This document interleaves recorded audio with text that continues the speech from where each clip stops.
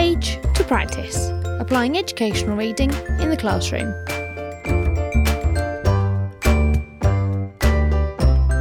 Join in the conversation using #PagePracticePodcast. From Page to Practice is a podcast focusing on the application of educational reading in the classroom. Each episode features one book or article, my reflections and the thoughts of my guests on its use and impact in the classroom. Some episodes may also feature an introduction from the author. Hi, and welcome to the 13th episode of From Page to Practice. Given the current global situation, I've decided to throw my schedule out of the window in favour of producing more appropriate episodes for the situation in which we find ourselves. Don't worry, the books I plan to feature will return at a later date, along with some additions that I may have purchased in the meantime. Before we really get into talking about the practical side of remote teaching and learning, I'm thrilled to be able to share with you a short message from Dame Alison Peacock, CEO of the Chartered College of Teaching, about the Teach Together campaign. Hello, this is Alison Peacock, Chief Executive of the Chartered College of Teaching. I wanted to explain a little more about our way of connecting teachers during this crisis. We've launched a campaign called Teach Together. And essentially, this is a means of keeping people in touch with each other via a text message. We're working with the Behavioural Insights team, and a psychologist is helping us to craft messages so that you would receive a message once a week that would enable you to maybe take some action, to read some work, to just feel better about what you're doing. This all relates to research that has been done in the States, working with colleagues after the 9/11 disaster. And they decided to try to create a community by a weekly text message, just as we're offering you now, to help those workers who'd suffered incredible stress and difficulty to feel better about the work they were doing, to reduce the number of people who might leave their profession. And in fact, it was incredibly successful. And so we decided that now was the time to try this with you. If you would like to receive a weekly text message from our scheme, Teach Together, then please visit our website at chartered.college and sign up. You don't need to be a member.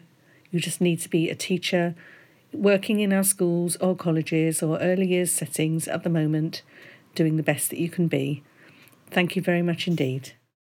As well as this campaign, the Chartered College has brought together a huge collection of resources related to coping with the situation in which we find ourselves. One of these resources is discussed by our next contributor. Hi, my name is Shelley Masters and I work for Minds Ahead. Minds Ahead is a social enterprise that supports schools to be world leaders in transforming the mental health of the next generation.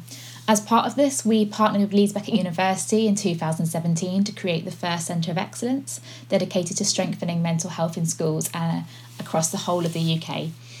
Since then, we've been running a master's course in leading school mental health for school leaders, on which I am one of the associate tutors. And what I'm discussing today is based on the research called 5 Ways to Wellbeing. And the idea of these different 5 evidence-based actions is that they can help your students feel better, and that there is not just one way to feel better or to have wellbeing in any situation. These suggestions are typically things that pupils would be encouraged to do and experience in school, but we can also promote them and encourage pupils to do them whilst they're at home too. For those of you that want to look into the research around the 5 ways to wellbeing, there is a very large amount of data you can look at. A good place would be a Government Office for Science report back from 2008, which you can easily find on Google. So moving on to what these 5 ways to wellbeing are. The first one that you can recommend for your students is to connect with people. So encourage them to take time to do a video call or a voice call or a Zoom call or a WhatsApp or FaceTime with their friends. Or if you're working with younger pupils, you could encourage parents to organise this for them. Social friendships are really key for students' everyone's development and well-being. And obviously you can build collaboration opportunities into learning activities too. The second way to wellbeing is being physically active, and there are lots of activities that pupils can do indoors without needing much space. For example, many of us would have heard of Joe Wicks's The Body Coach, the PE with Joe, the daily class at 9 a.m. that's on YouTube, and lots of other home activities home workout activities can be found online, from circuits to Pilates with a quick Google search. The third way to well-being is to keep learning. Learning is a key part of well-being. As well as any specific learning activities that you might be asking them to do from the curriculum, you could encourage them to pick some new learning of their own, such as Duolingo, which is the language app, or FutureLearn, which has MOOCs for older children. The fourth one is to give to others. We're seeing many, many examples of this in amazing ways from the community kind of all over the UK at the moment, but there are many simple actions we can encourage children to do, from helping their parents and their carers by making a meal at home, volunteering to do a shop for neighbours, assuming that our pupils are safe and well to do so. You could ask your class to write a letter or a story or draw a picture to send to a care home. There are care homes online that are asking for that, and that could be sent by email if post is not possible. The fifth way to well-being is to encourage your pupils to take notice and pay attention to the present moment. Whilst being sensitive to the challenges that they're facing, you can encourage them to focus on the positive things, such as asking them to write down 3 things that they're grateful before bedtime or at lunchtime. And now, or some ways that you could encourage your pupils to do these, is that they can be sent to parents via a learning platform or an email, or they could be set as homework challenges for your students. Consider setting them 1 challenge a day, as pupils do have a lot going on, and obviously we're trying to avoid overwhelming them, but focusing on one of these ways a day is a good place to start. You're listening to From Page to Practice. Join the conversation on Twitter using #PagePracticePodcast. If you're interested in the article that Shelley discusses, or any of the other huge host of articles that are available, please visit the Chartered College website. They're all open access. You don't need to be a member to access these articles. So far, everything we've heard about has been to do with wellbeing, be that our own or that of our students. Before we move on to talking more about the ins and outs of actually teaching remotely, I wanted to share with you one more thing related to pastoral care. This morning I tuned in to some of the great presentations from the cleverly rearranged Research Ed Durrington. Check out the #RedDurringtonLoom for the tweets. One that caught my eye was the 3 C's of remote pastoral care by @SputnikSteve on Twitter. He talked about contact in a time of isolation and giving a sense of belonging, as well as not relying on access to technology. Congregation, considering how we are listening to students, giving our emotional support and communicating our values and key messages. And finally, curriculum, and how pastoral leaders should be carefully considering their PSHE or PD curriculum, as well as online safety. Finally, he reminds us of a 4th C, our colleagues, and looking out for them too. Steve has a book coming out in September, and that will definitely be one that I'll be putting on the From Page to Practice schedule. You're listening to From Page to Practice. Join the conversation on Twitter using #PagePracticePodcast. Next, we're going to hear from Emma West, and she's discussing Mark Rowland's article about supporting disadvantaged students at this time. Hi there, my name's Emma, also known as Miss West or M Secondary English on Twitter, and I'm a lead practitioner for English at a Northern Coastal School in East Riding. I'm currently a Key Stage 3 curriculum and literacy lead. I'm probably considered one of the #Tiny Voices on Twitter, so this is my way of hoping that I may be able to share some ideas, current initiatives that's been run at my school, those that I'm helping with, to help close the gap for our most disadvantaged students during the current school closures. My school has a high percentage of PP students, and a concern that we've had is that these disadvantaged students will be disproportionately disadvantaged by the current school closures. So in response to that, I read an article on 24th of March by researchschool.org by Mr. Mark Rowland on distance learning through the lens of disadvantaged pupils. So this article suggested 15 things to consider when planning distance learning with this in mind. Now, I'm not going to go through every bullet point on that article, but I do suggest you possibly read it yourself and have a look. I just want to respond to a couple of the points that were made by Mark Rowland in that article. So to start with, this includes the vital role of pastoral care, so that continued communication with our pupils is going to be vital during this time. The article mentions the importance of routine, which for many of our students, is what they're going to be missing the most, not just those that are disadvantaged PP students. So can we online create this routine, even just a small amount of these learners who may find it hard to access the work or who may find it more likely to give up at home? So to tackle this, to create some routine, our school, and I know that other schools are doing this as well, are using social media to share certain tasks at certain times of the day. So for example, in English, at 1 p.m. every day, we share a recorded reading of a short story in 5 parts. The idea is that a student can go onto either the school website, onto the Facebook page, onto the Twitter page, listen to the teacher reading that part of the story, and then it's followed up by a quick comprehension quiz on Show My Homework. And that's something we do at the same time every day, and the students know that that's where they can go to find it. We then respond to those quizzes with praise, to kind of keep those students focused, and that even if that's all they've done that day, it's important to praise that work that they've done. So that reading has been important, and we're continuing doing that reading over Easter as well to kind of help those students maintain that little bit of routine through the holidays as well that they may be missing.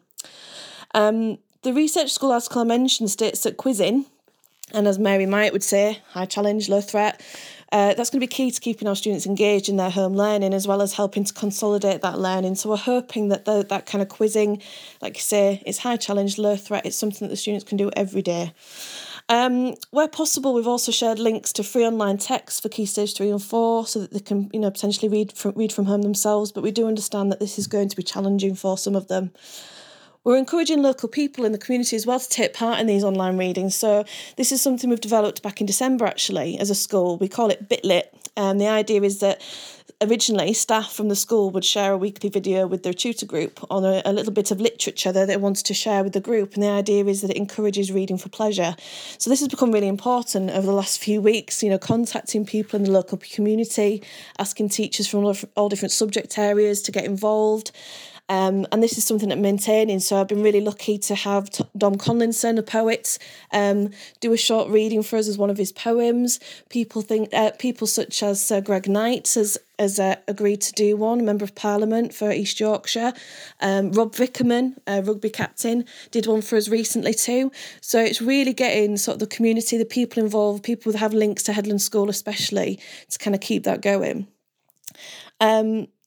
Just to move on from that point, that's one thing that we're doing. Moving on from that article, it says, the key thing that we've found and that I agree with here is that students shouldn't be overloaded. So initially we had a high amount of calls and Facebook messages about the work that we were setting being too much.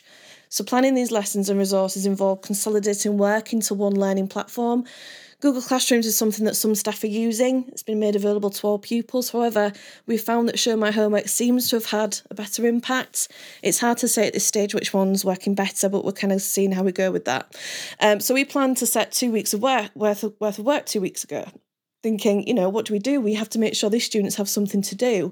And I think even though we gave clear instructions on that, they shouldn't spend more than 4 hours a week on their English, that even this we had to consider was too much. That students also had other lessons that they needed to be on top of as well, and it was actually too much for parents and students to do during what is really a stressful time.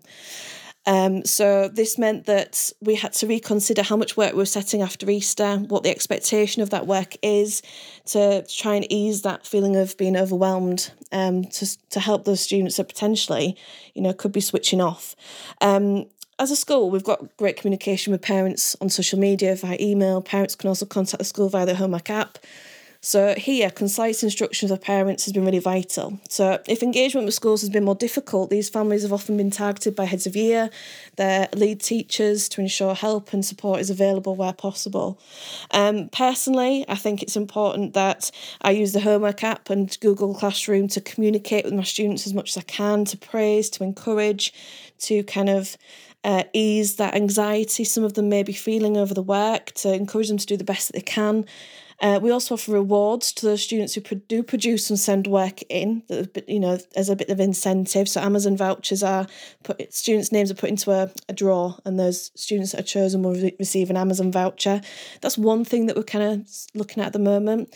Teachers nominate the kids that they want to be put in for that one, and that's what we do at the moment. Each week there's a new chance to be nominated.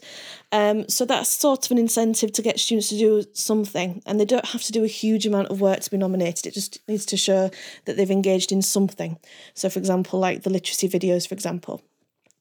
Further on in the article, it also emphasises that teachers and school leaders need to remember that parents, particularly in the area of the school I work for especially, may be encountering financial hardship and health concerns, and obviously these take priority, we understand that.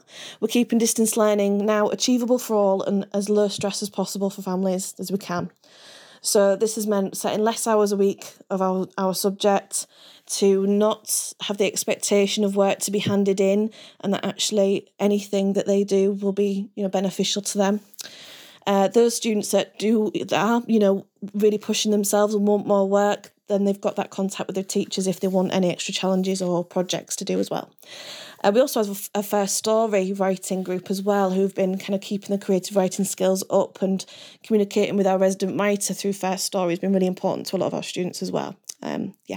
So that's something that we've been looking at too. At the moment, we obviously know we're learning as we go, and I think this article rightly states the key points that teachers and leaders need to remember when we're setting these remote lessons online, but we are all still kind of learning as we go as well. The key things I think I've taken from this article are that students need to feel that sense of connection with their teachers while they're not in school.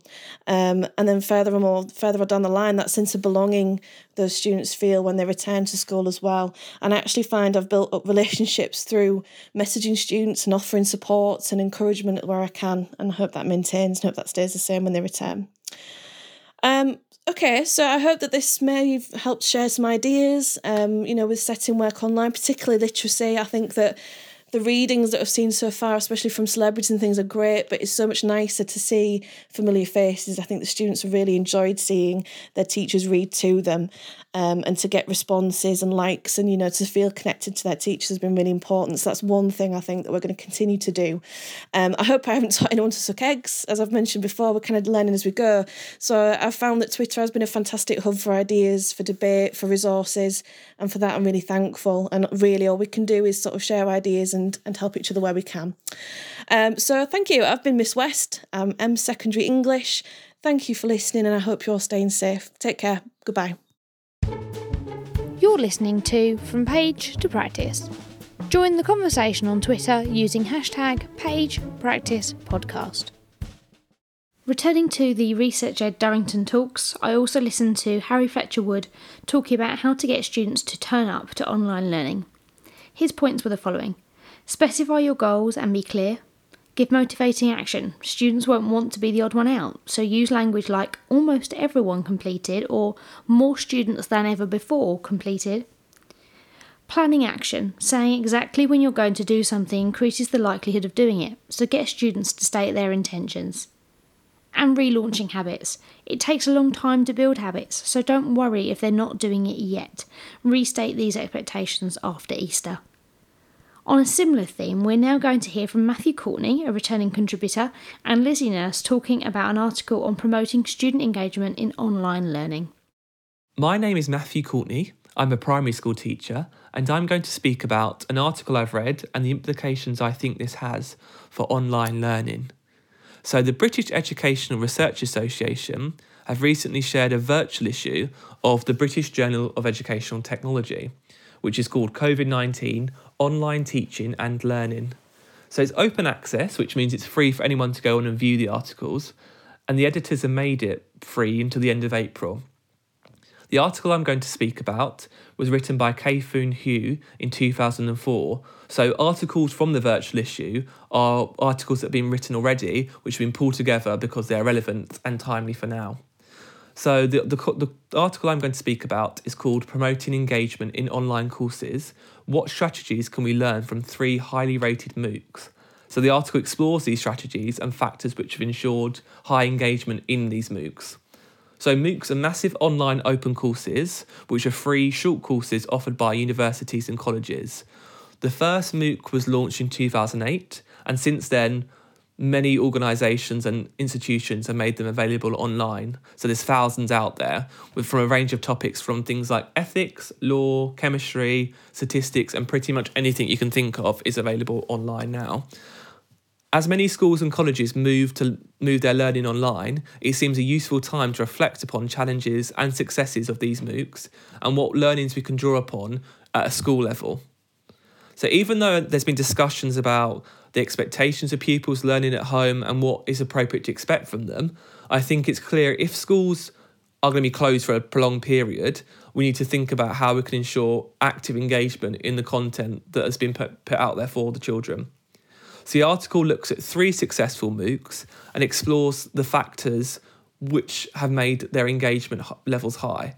So the first factor I'm going to speak about is quite a broad one, so active learning, a broad term but defined in the paper as students doing things and thinking about things they are doing. And one of the strategies that's highlighted as being really successful in promoting this is quizzing.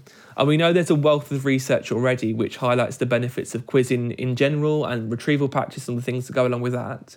But this article looked at the 3 things within quizzing which makes these quizzes successful. So the quizzes gave clear explanations and answers. So that means that if children or students got a question wrong, they could go back and kind of look at the error themselves and see the mistake they've made and then learn upon that. The quizzes reviewed the main points covered in the lesson, and interestingly, they allowed multiple retakes of the questions. So I think at a school level, it will be useful to think about, do we have the IT capabilities to allow these quizzes to be interactive and allow students to retake them if they've got questions wrong? The second factor I'm going to speak about is instructor accessibility. So students being able to communicate with their teachers. And some of the methods that they used in these MOOCs were forums, video chats, which we could use as schools. Other ideas are also the use of social media, so things like Twitter to engage with students. But there's definitely implications there for workload and a need for clear expectations of the timings when these are expected to take place and the quantity of the interactions which are expected between the student and the teacher. The next factor was peer interaction. So the MOOCs use forums to allow students to discuss the course content. And this was most useful when there was clear boundaries given. So, for example, there was a coding MOOC which allowed students to discuss some of the complex problems in the forums, but students weren't allowed to give the answers to each other. Another factor which made these successful was teachers being involved to prompt and structure the discussions. So that goes back to that instructor accessibility factor. There's also a need at a school level to moderate these discussions to make sure that it's appropriate what's going on in them, and also think about the appropriateness of the stage and age of the children and the format that peer interaction should take place.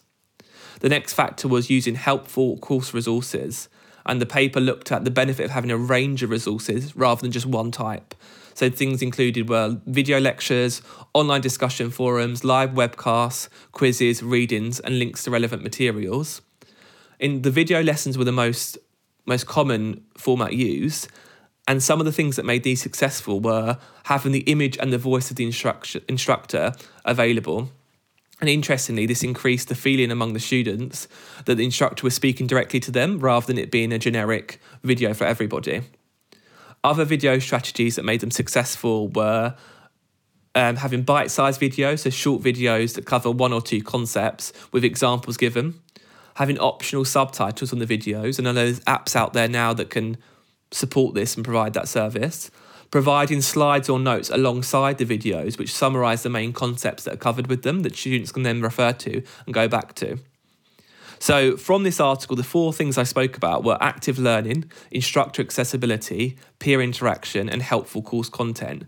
I think now's a useful time for us to reflect upon what we can learn from these successful MOOCs and their engagement, and what we can apply in our own context to ensure the content we're putting out for children during school closures is engaging and ensures that they are engaging with the content. The final article I found really useful is Hugh's article on learning from the 3 most successful MOOCs out there at the moment, and the 5 kind of clear points or tenets that have come out of that to promote engagement. The first one being that problem-centric learning and clear instructions are really important. Examples that come out of the 3 different MOOCs that are very successful include relating the task set to real-world problems and situations, providing step-by-step instructions, providing examples and non-examples of concepts to make that really clear, concentrating on one key process at a time, Socratic questioning, panel-style discussions and guest speakers. The second really important aspect is instructor accessibility and passion for the subject they're teaching, which was shown through live discussion options which engage the students, virtual office hours to allow questions and give timely responses, a dedicated sub-forum to provide help both from the instructor and from peers, and the use of humour and passion from the instructor. The third one was active learning, including the use of weekly mini projects where everything needed to complete it was covered in the lesson, with step-by-step instructions and providing a template or other scaffolding, requiring self-assessment units, providing quizzes, allowing multiple attempts to encourage mastery, and peer evaluation using rubrics, allowing follow-up questions on marking via a forum. The fourth really important aspect to keep students engaged was peer interaction. So allowing group discussions of tasks, sub-forums to follow up on feedback from peers, posting all of the essays and the reviewers' comments on the forum to help students who receive little peer feedback, and live interactive discussions. And the final point that made students more engaged in the MOOC than not was often having a variety of resources and learning strategies. So providing online videos and quizzes and live chats and discussion panels and assignments and reading lists and optional challenges and optional subtitles on videos, providing slides or notes to cover key points, having a big mixture of all of those rather than one type of learning was shown to keep the students really engaged. Also providing really clear information, not only on the instructions of the tasks, but what the expected outcomes were and the time expected it to take them, so that students knew how much effort is expected for each of the different tasks, so they don't either over or under apply themselves. And also a kind of stretch and challenge option of organising competitions or a hall of fame for those who are really interested in that particular subject and want to challenge themselves. Now, while I'd love to be able to get the entire National Theatre to join in with my lessons, I don't think guest speakers are likely, but what I am going to do is to find lots of this online stuff at the moment and link bits of it into the lesson so that students can watch interviews with famous people who are talking about the plays that they are studying.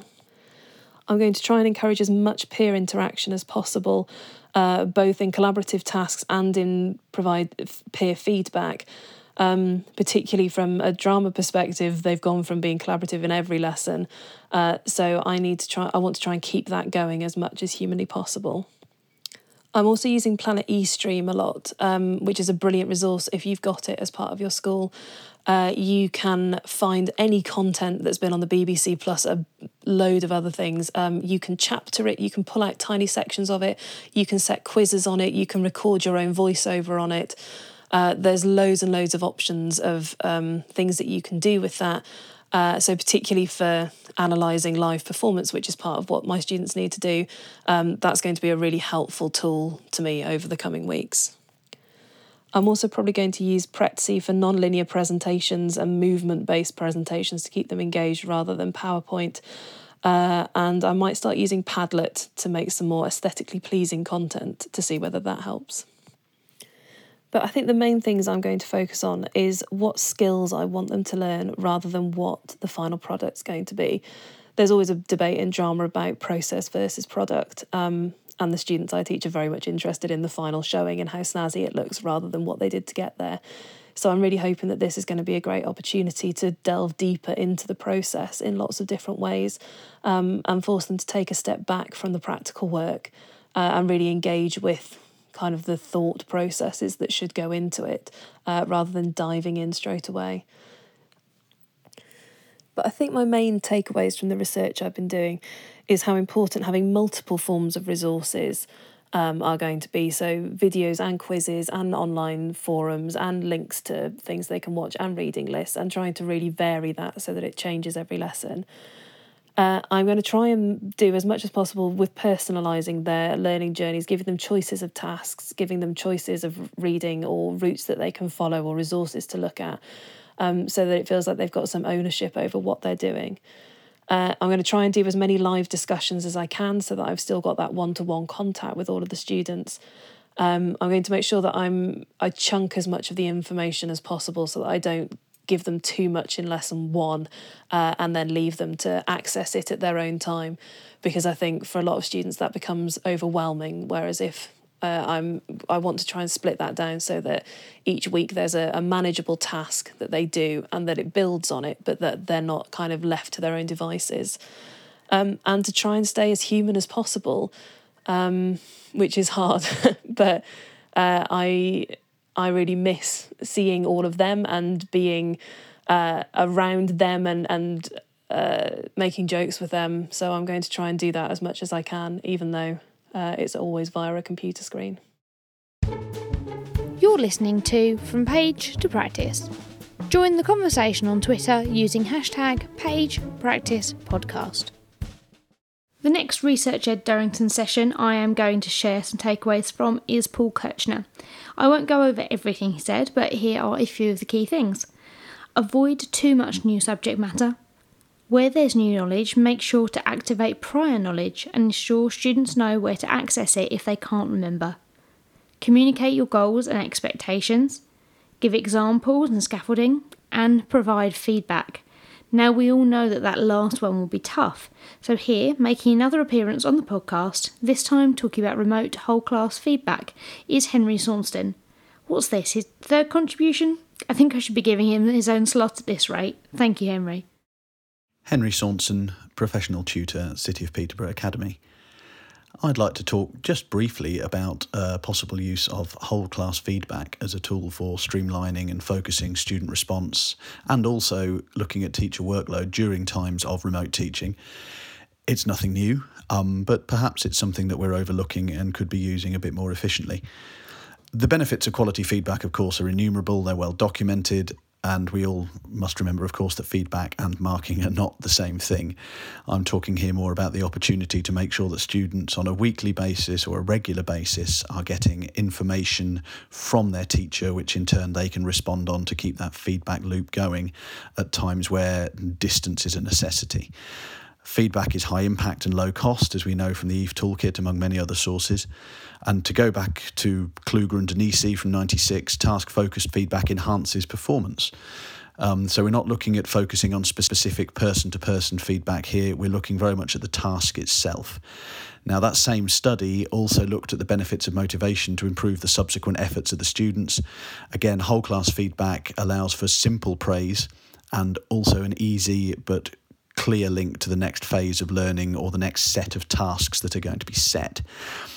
Implications essentially is that we, with our remote learning, are possibly setting simpler tasks. We're not requiring independent learning as such, because independent learning is almost an oxymoron, isn't it? Learning happens when a teacher can facilitate that process, can provide the facts on which the students build, and can then guide their practice. We are essentially monitoring independent practice of existing skills and allowing perhaps all the time for that essential 80% success rate to keep that motivation high. Because there's more time here, that delayed feedback that whole class feedback once a week could offer is more beneficial to the students in this situation.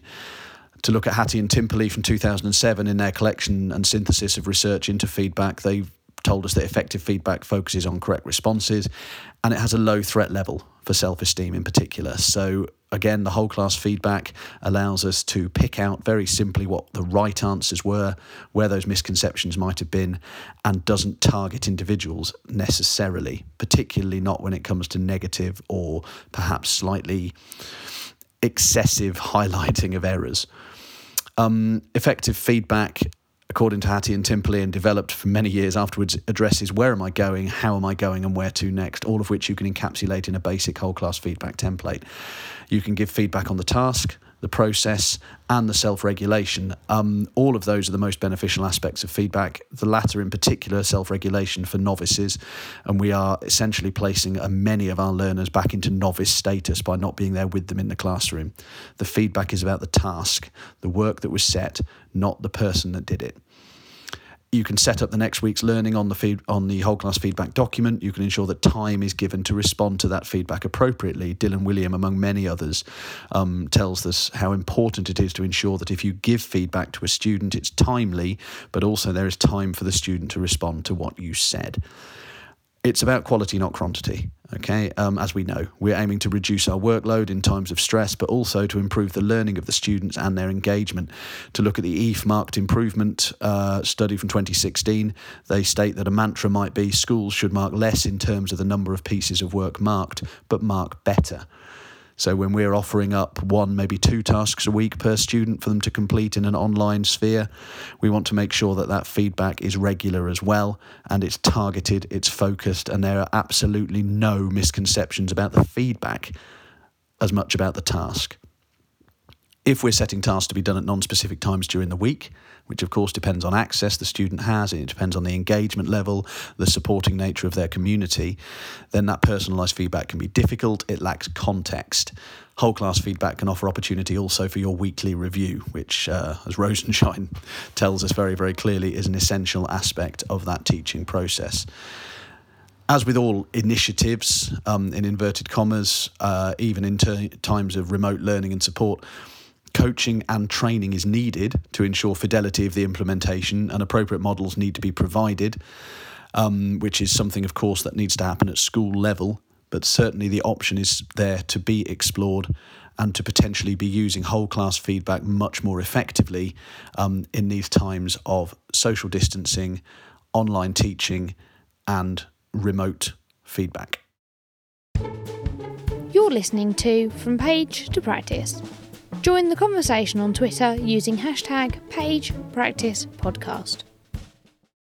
Another couple of useful articles that I've read are by Mark Enser. One is on the TES and is called A 5-Point Model to Deliver Online Learning, and the other is Remote Learning Impossible Desires, and that is on Mark's own blog. Both articles focus on applying what we already know about great teaching to our current situation. They're both really quick reads, so take a look so that you can remind yourselves of the basics and probably give yourself a pat on the back because you're already on the right lines. One element of what Mark writes about is retrieval, and here is Rachel Pickering to talk a little more about this. Hello, my name's Rachel. I'm a teacher of French and German and former head of department from the east of England. Since lockdown started, I've reread 2 pamphlets which I found particularly useful from retrievalpractice.org. They are How to Use Retrieval Practice to Improve Learning by Pooja K. Agrawal et al. And Retrieval Practice and Transfer of Learning, Fostering Students' Application of Knowledge by Stephen C. Pan and Pooja K. Agrawal. What I really like about these pamphlets is they really don't involve a huge amount of change to your teaching practice. In fact, they state that effective teachers already use retrieval practice without thinking much about it, but they have some really good techniques that you can use to change things a little bit, or just remind you to include more retrieval practice, because it's very clear that the more retrieval practice you use, the better students' memories and learning will be. We'd already incorporated retrieval practice into our Year 9, 10 and 11 schemes of work in the form of starter activities. So, for example, in our Year 9 French scheme of work, we would be using the textbook Studio 3, and when we were looking at holidays, we would use the content from the Year 7 and 8 scheme of work about house and town, just to make sure that we're revisiting that content so that those students who are choosing it for GCSE don't feel it's something new in Year 10 and 11. Since remote learning began, I've been responsible for Year 7 French content, and I've been using it, retrieval practice, for starter activities.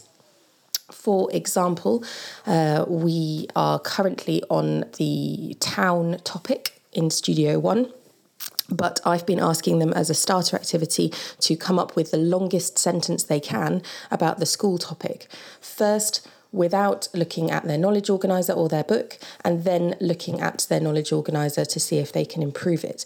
According to the pamphlet, post-retrieval feedback is really important, and while we're not able to mark our work at Key Stage 3 unless students email it to us directly, I feel that using their knowledge organiser will then help crystallise what they have remembered and also give them some additional vocabulary. Hopefully as well, it's 2 terms since they did this topic, so they should be able to incorporate some more complex language such as modal verbs that they've come up with and learned in later topics. We've also been looking at Big 6 translations, so 2 sentences from last week, 2 sentences from last term, and 2 sentences from the beginning of the year that they then have to translate from French into English. I'm planning to make a list of key grammatical concepts, having read the Transfer of Knowledge and Learning pamphlet, to the idea being that pupils can then use these key concepts such as modal verbs, infinitive constructions, past tense, future tense, etc., and asking pupils to include them in sentences about each topic. The idea being that the more you use these concepts, the more embedded they will become in students' working memory. This is and long-term memory.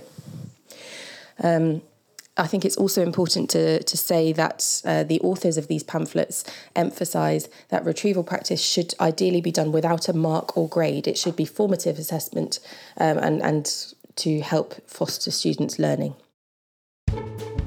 You're listening to From Page to Practice. Join the conversation on Twitter using #PagePracticePodcast. The next article I'd suggest you take a look at is Remote Learning. Why hasn't it worked before, and what can we do to change that? By Daisy Christodoulou. She mentions 3 principles that we should be following: using high quality, well-designed content, getting the right kind of interactivity, and remembering that we are not just brains in a jar. It's a longer article, so I'm not going to go into any more depth here, but you can find that on her website. I've ordered her new book, Teachers vs Tech, so I'll be covering that soon. The next few contributions are all from Lizzie Nurse. I've been working with Lizzie as part of the Chartered Teacher Programme, and her research project was already focusing on the use of EdTech, so it makes sense that she's got some reading ready to share with us now. Another article I found quite interesting was one trying to create a sort of generic model of integrating technology into lessons by Wang in 2008. And he said that the model consists of 3 areas: a pedagogical one, a technology one, and a social one. And these are the 3 key components of any technology-enhanced learning environment. So the pedagogical one needs to make content meaningful, relevant, and authentic, and allow learners to add their own resources. So the research, good examples from the research included choosing a task to complete from a list, and reading lists that students could choose from. So I'm trying to give a bit of variation to things. I'm not asking every student to follow the same path, but to personalise their learning a bit and take responsibility for that. The social aspect included group work or project-based learning and both synchronous and asynchronous communication. So good examples from their research was having a group sharing space, so something like the OneNote collaboration or Teams chat, real-time chatting and instructor feedback, a question and answer forum to allow peer responses too, and learning through online discussion. They flag that that's really important, and there's lots of evidence to show that online discussion is a really good way of students learning, but it's almost never valued by students. So it's up to the teacher facilitator to try and show how important that is, or to be explicit in what value that section holds. I'm trying to do the real-time chatting in all of my lessons by being there, particularly if I've got content that's uploaded, but being in the Teams chat ready to answer any questions that the students might have. And the technology side is just to ensure the interface doesn't actually create barriers to learning, so trying to use a familiar system or one that students will find easy to use. Wang also notes the importance of having a personal space and a collaborative space to work in to show the best learning gains and the ability to track progress, which is quite easy in something like OneNote because you have a collaboration space and the individual student folders so that they can work with their peers and then provide some actual evidence of their personal learning. There's also quite an interesting diagram which shows the role of the teacher as facilitator and shows the 4 different strands of facilitation skills for online discussions. So the pedagogical strand is to allow the students to achieve the learning objectives, which also means initiating questions, providing information, making connections, giving informative feedback and summarising key points. The managerial strand of setting the agenda or the timetable, keeping the discussions focused, monitoring regularly, inviting missing students to catch up, and setting the rules and norms.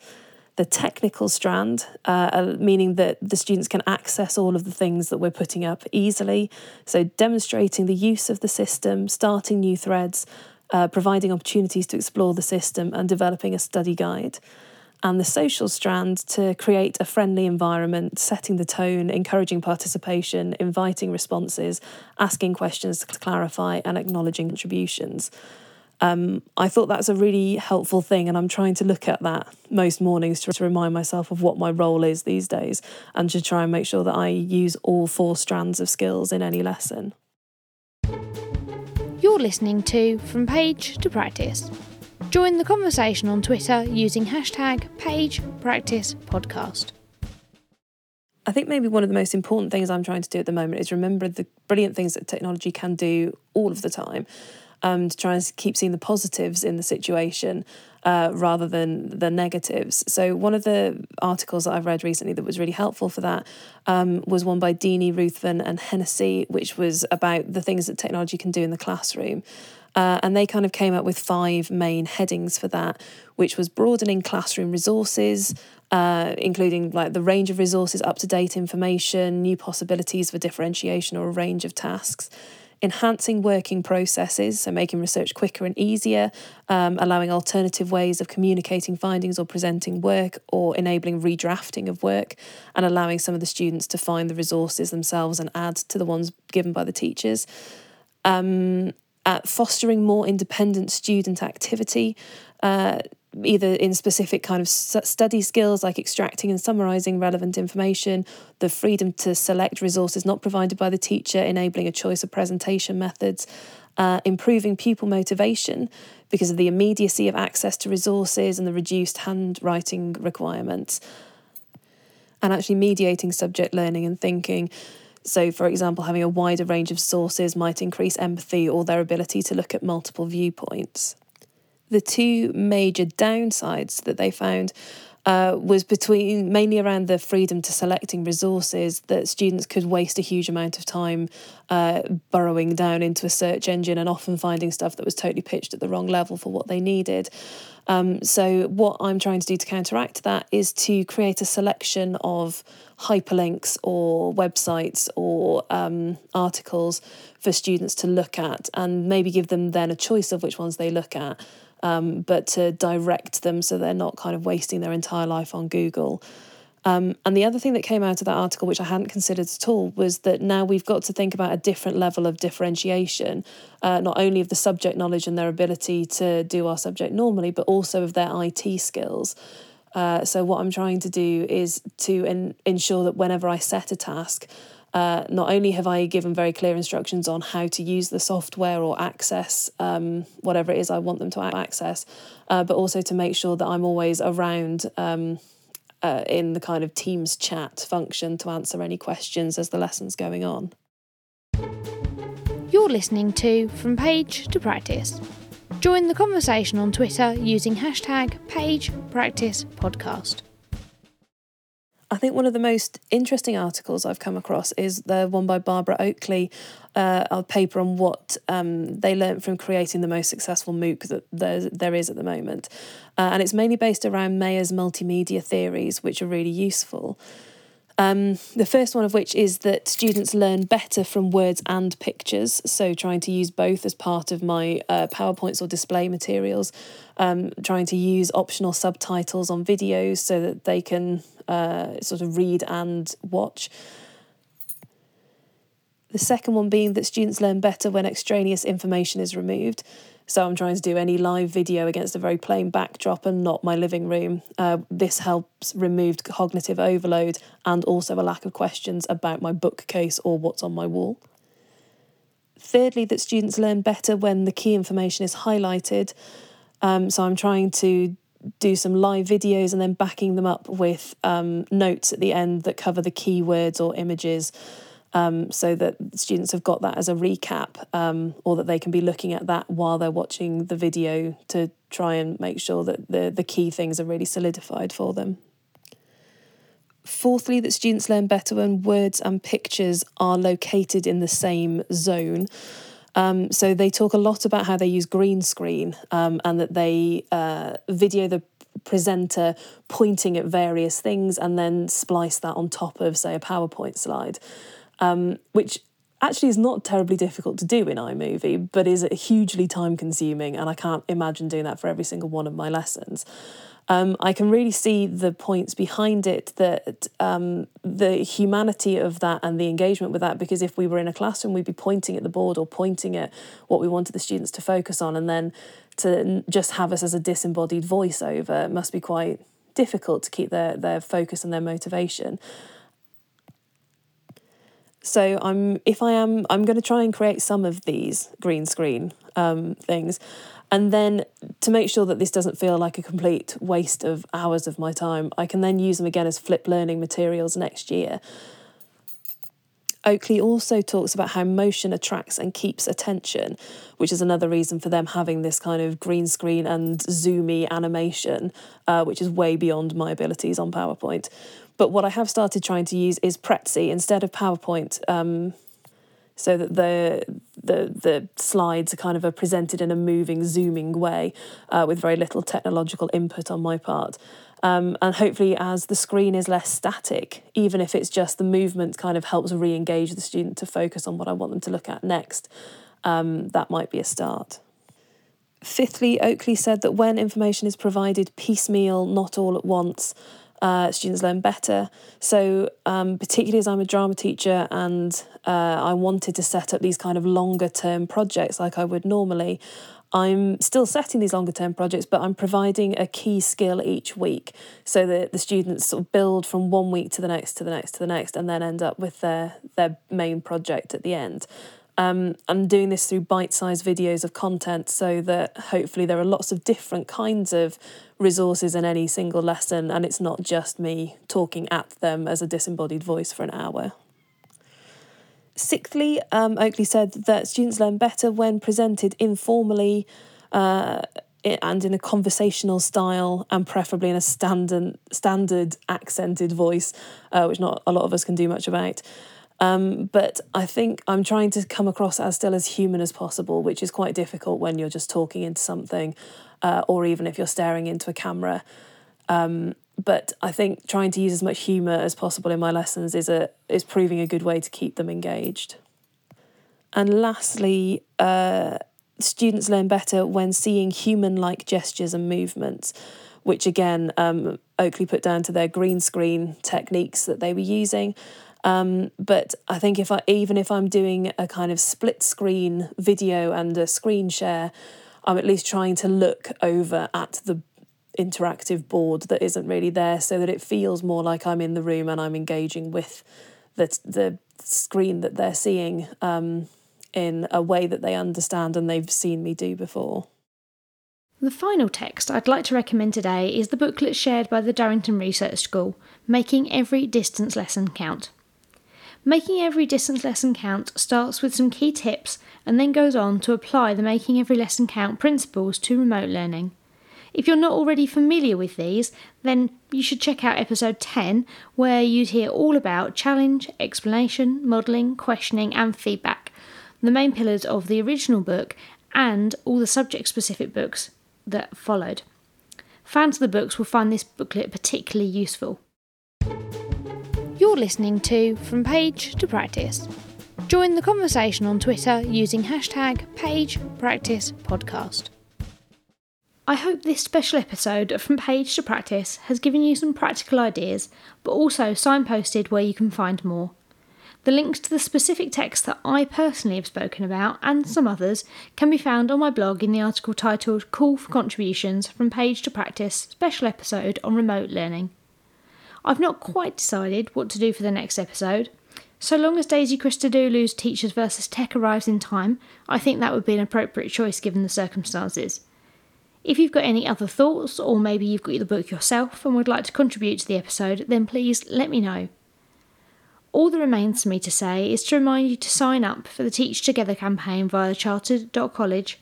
Look after yourselves, your families and your colleagues, and keep doing what you do best, just maybe a bit differently to normal. You've been listening to From Page to Practice. Don't forget to join in the conversation using #PagePracticePodcast. Alternatively, to suggest a book or article, or volunteer to contribute to an episode, visit learninglinguist.co.uk/PagePracticePodcast. Thanks go to Kevin MacLeod of Incompetech.com for use of the tracks Cheery Monday and Fuzzball Parade, which are licensed under Creative Commons.